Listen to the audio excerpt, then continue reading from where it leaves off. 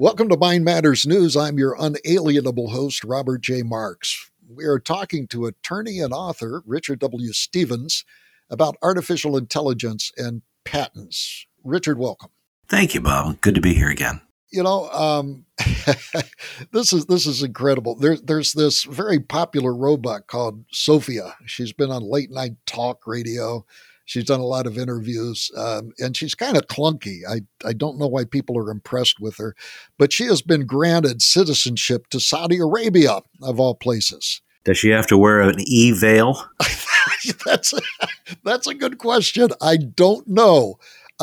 She has a bald head, which is transparent, that shows some of the electronics inside her head. So maybe that's okay. She's bald, so yeah. She doesn't have to. She might not. I don't know the Muslim law on that.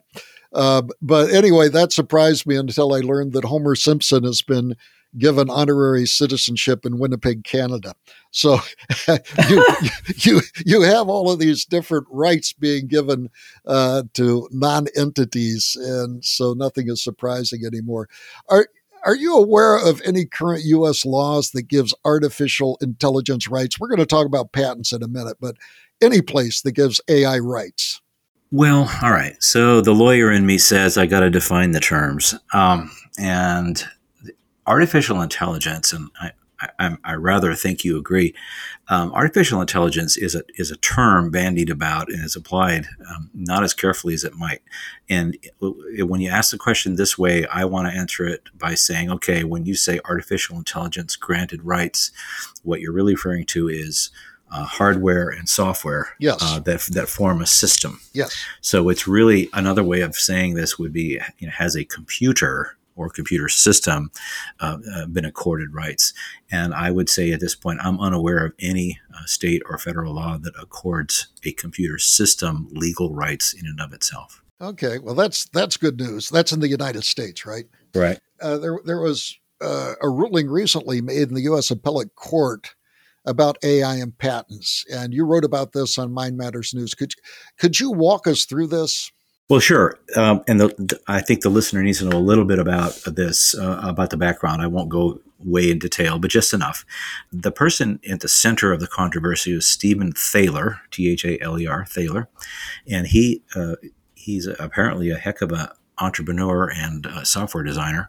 So he formed a corporation, and their purpose was to create systems with artificial intelligence that would be able to invent new things. That's the purpose of it, is to actually use artificial intelligence systems to invent new things. So he has taken it upon himself as something of an activist to try to get the world to recognize AI, artificial intelligence systems, as creative entities in and of themselves, as though they were human, but they're independent.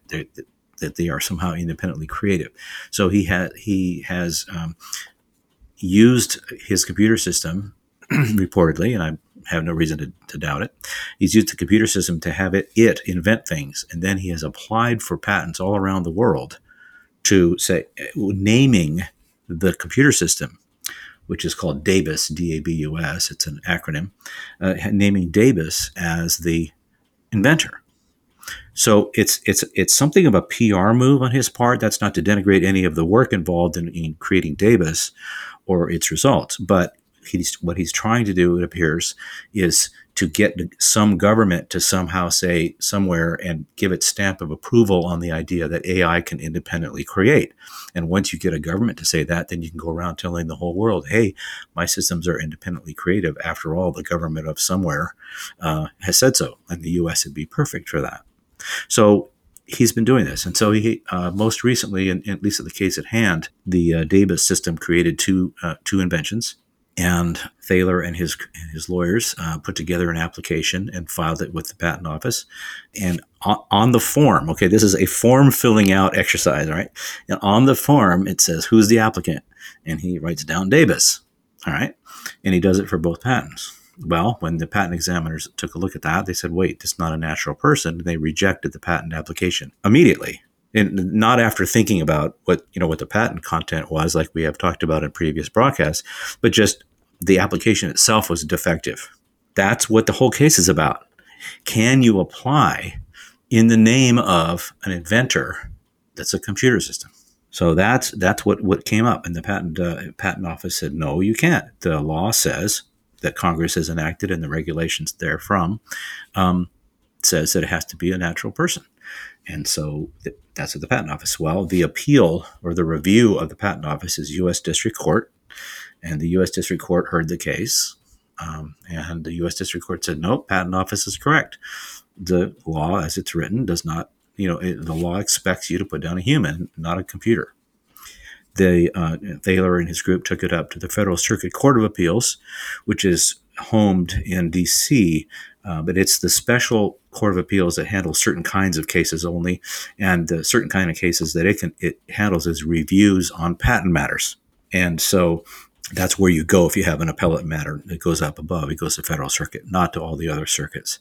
So that's why it went to the Federal Circuit in D.C., and they affirmed the lower two decision makers, saying, no, the way Congress has written the law and the intentions of the law are that it has to be a human, a natural person, not a corporation, not a machine, who's listed as the inventor. That's the whole case. Okay. Richard, why would he do this? For what possible reason? Now, this guy paid big bucks to take his suit before federal court. And why? Why did he do this? If Hal Phillip is right, my friend Hal Phillip said that the only purpose of a patent is a license to sue. I mean, is the AI going to be able to sue? For what possible reason could this guy want AI listed as the inventor? There must be some higher reason here that isn't apparent to me. If you look back in the various disputes in our society, I'm thinking here in American society, over the last many, many decades, there's some really hot button issues we won't go into right this second, where one side or the other has said, the Supreme Court says, and that's all you got to do, right? The U.S. courts say this ABC is true, and therefore they can use that as a selling tool, as a persuasive tool. Well, if the high court or the federal court of appeals says this, then it must be true. So I haven't interviewed him. I'd like to, but I haven't interviewed him, so I can't hear his side of this. But I rather think that if pressed, he'd have to say, well, I'm trying to get the government to say that my machines are independent creative entities, like humans. That's a major victory business-wise, but it's also a paradigm shift for people. They now start thinking that computers have consciousness. Well, after all, the court says they invent things. That's all there's to it. That is really strange. So you think he's trying to impose a worldview or an ideology in doing this? Is that right? I don't know if it's imposed, but it's to sell, is to persuade. So if once people are persuaded, and of course, if you got the Federal Circuit Court of Appeals to say that AI systems are the equivalent of natural human beings in creativity, well, then you could take and use that in other courts. You could take and use that in arguments for legislation.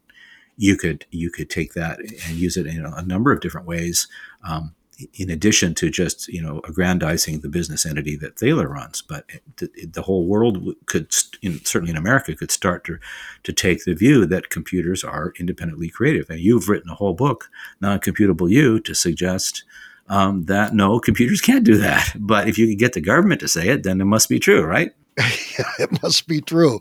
If I was on the other side, if I was on Thaler, is that his name, Thaler? Mm-hmm. If I was on Thaler's side, I would say, look, this human thing is outmoded. And I would use an old parable about the newlyweds where the woman, in preparing a meal, cut off a good percentage of the ham that she was baking. And her husband says, why are you cutting off that good piece of the ham and throwing it away? She says, I don't know. My mother did.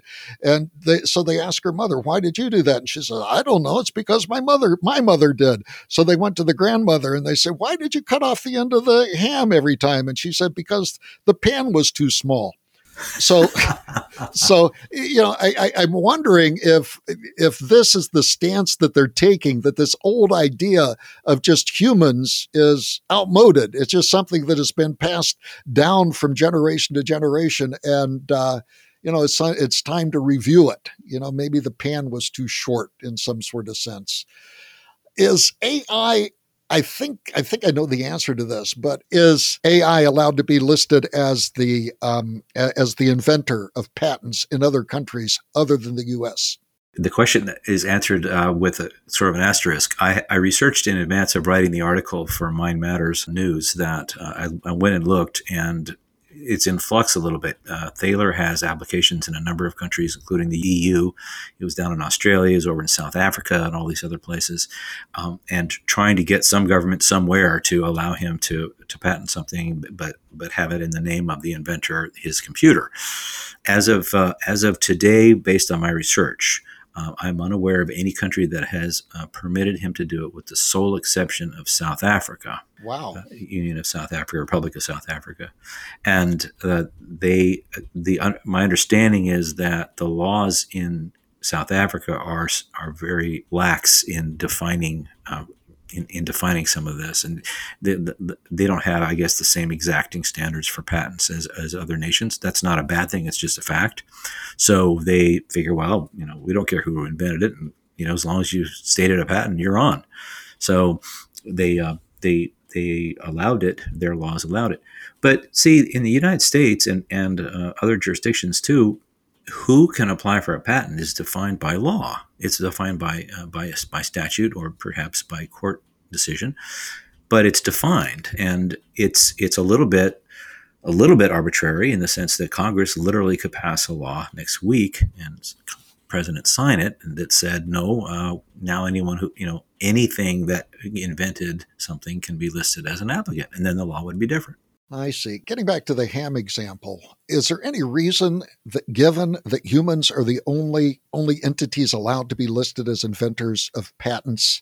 In other words, it's the law. Yeah, I understand that. But is there reason given for the law? Typically, I know in Supreme Court cases, for example, that people write down, the judges of the Supreme Court write down reasons why they made their decision. Are there any reasons why only humans can be granted patents in the United States? Reasons would be what you and I, or a group of lawyers and judges or legislatures, if we sat down and talked about it, the reasons would be as we might have talked about before, which is that the idea of a patent was to protect the creative and innovative spirit and product of humans. That's what it's about.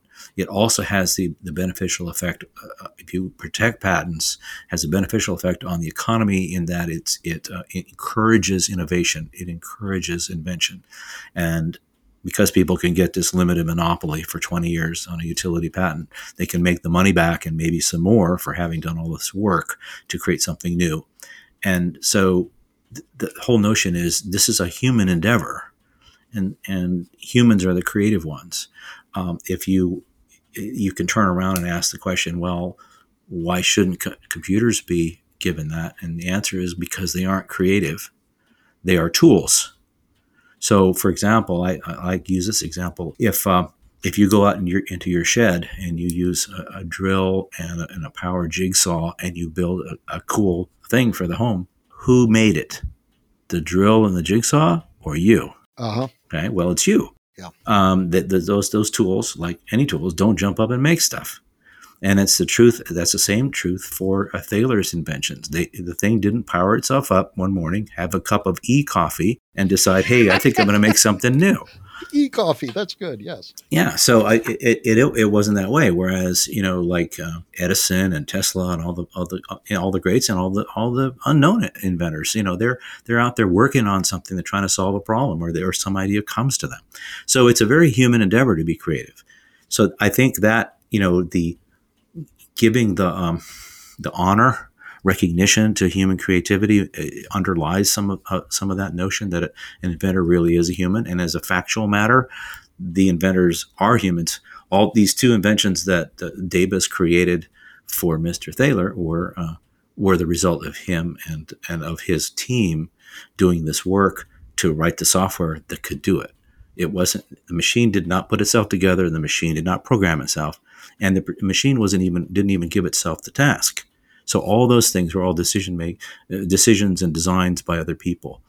It was still uniquely a human effort. So that's, I guess, the kind of reasoning that we might come to say we're really here to reward or to incentivize human action, not simply to say, hey, something made something, we're going to protect it under law.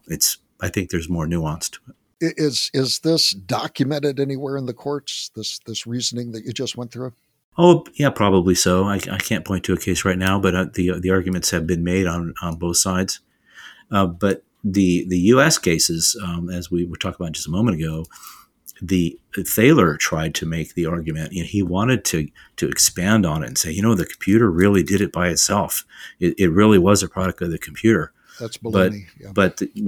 But then the Federal Circuit, for example, expressly said we have been tempted to rule on that line of argument, and we're not going to. It says, it said words to that effect. I'm paraphrasing it. It said we're not going to take the bait. Your application has to have a natural person fill it in, dude. Gotcha. If this comes up again, when I read about the Thaler case, I wanted to just run around the room and scream, and I wanted to inform the court about the reality of the inability of artificial intelligence to be creative. If I wanted to affect the outcome of some future litigation where AI was proposed as the inventor in a patent, can I do that? Should I do that? And if so, what's the best way to do that? Well, litigation posture is kind of an amorphous question because this is new stuff. Yeah. Exactly where to challenge Thaler or his approach, where to do that in the court system it may be driven by how the case is presented. So I'm not sure I would know the answer to that question today. Certainly, if this gets into court again somehow, because maybe Congress changes the law and says it doesn't matter who's the applicant, someone might still challenge it then when it comes up and say, wait a second, it may be the applicant be that, but the Constitution says you shouldn't be able to have computers do it because the whole object of the game, the way the founders envisioned it, was to protect humans, not to protect computers. So you might get an opportunity, from a litigation strategy somewhere along the lines. I think the arguments are better made in the public press or in the public discourse, as we're doing right now. That get people to realize that this is something of a paradigm shift and a worldview shift that's being pressed by people with an agenda. And the agenda actually goes beyond patents. The agenda goes toward, transhumanism and the rest of these things where computers and humans, what's the difference? You hook them together and off we go. That whole worldview that would be a better world than the one we have now is really where it's all going. This is just a small step. That's very insightful. Okay, well, I'll keep my horses stabled for a while then, I guess. Well, just wait for the opportunity. It may arise, and you could continue writing on the subject as I am. Okay, yeah, that's right. I think that is, what do they call that? The court of public opinion or something like that. So right. That's where it needs to be. It needs to be vetted.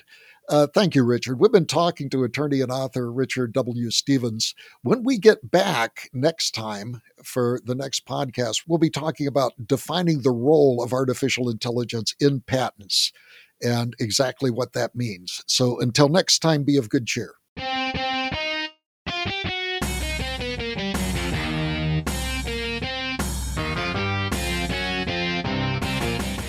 This has been Mind Matters News with your host, Robert J. Marks. Explore more at mindmatters.ai. That's mindmatters.ai. Mind Matters News is directed and edited by Austin Egbert. The opinions expressed on this program are solely those of the speakers. Mind Matters News is produced and copyrighted by the Walter Bradley Center for Natural and Artificial Intelligence at Discovery Institute.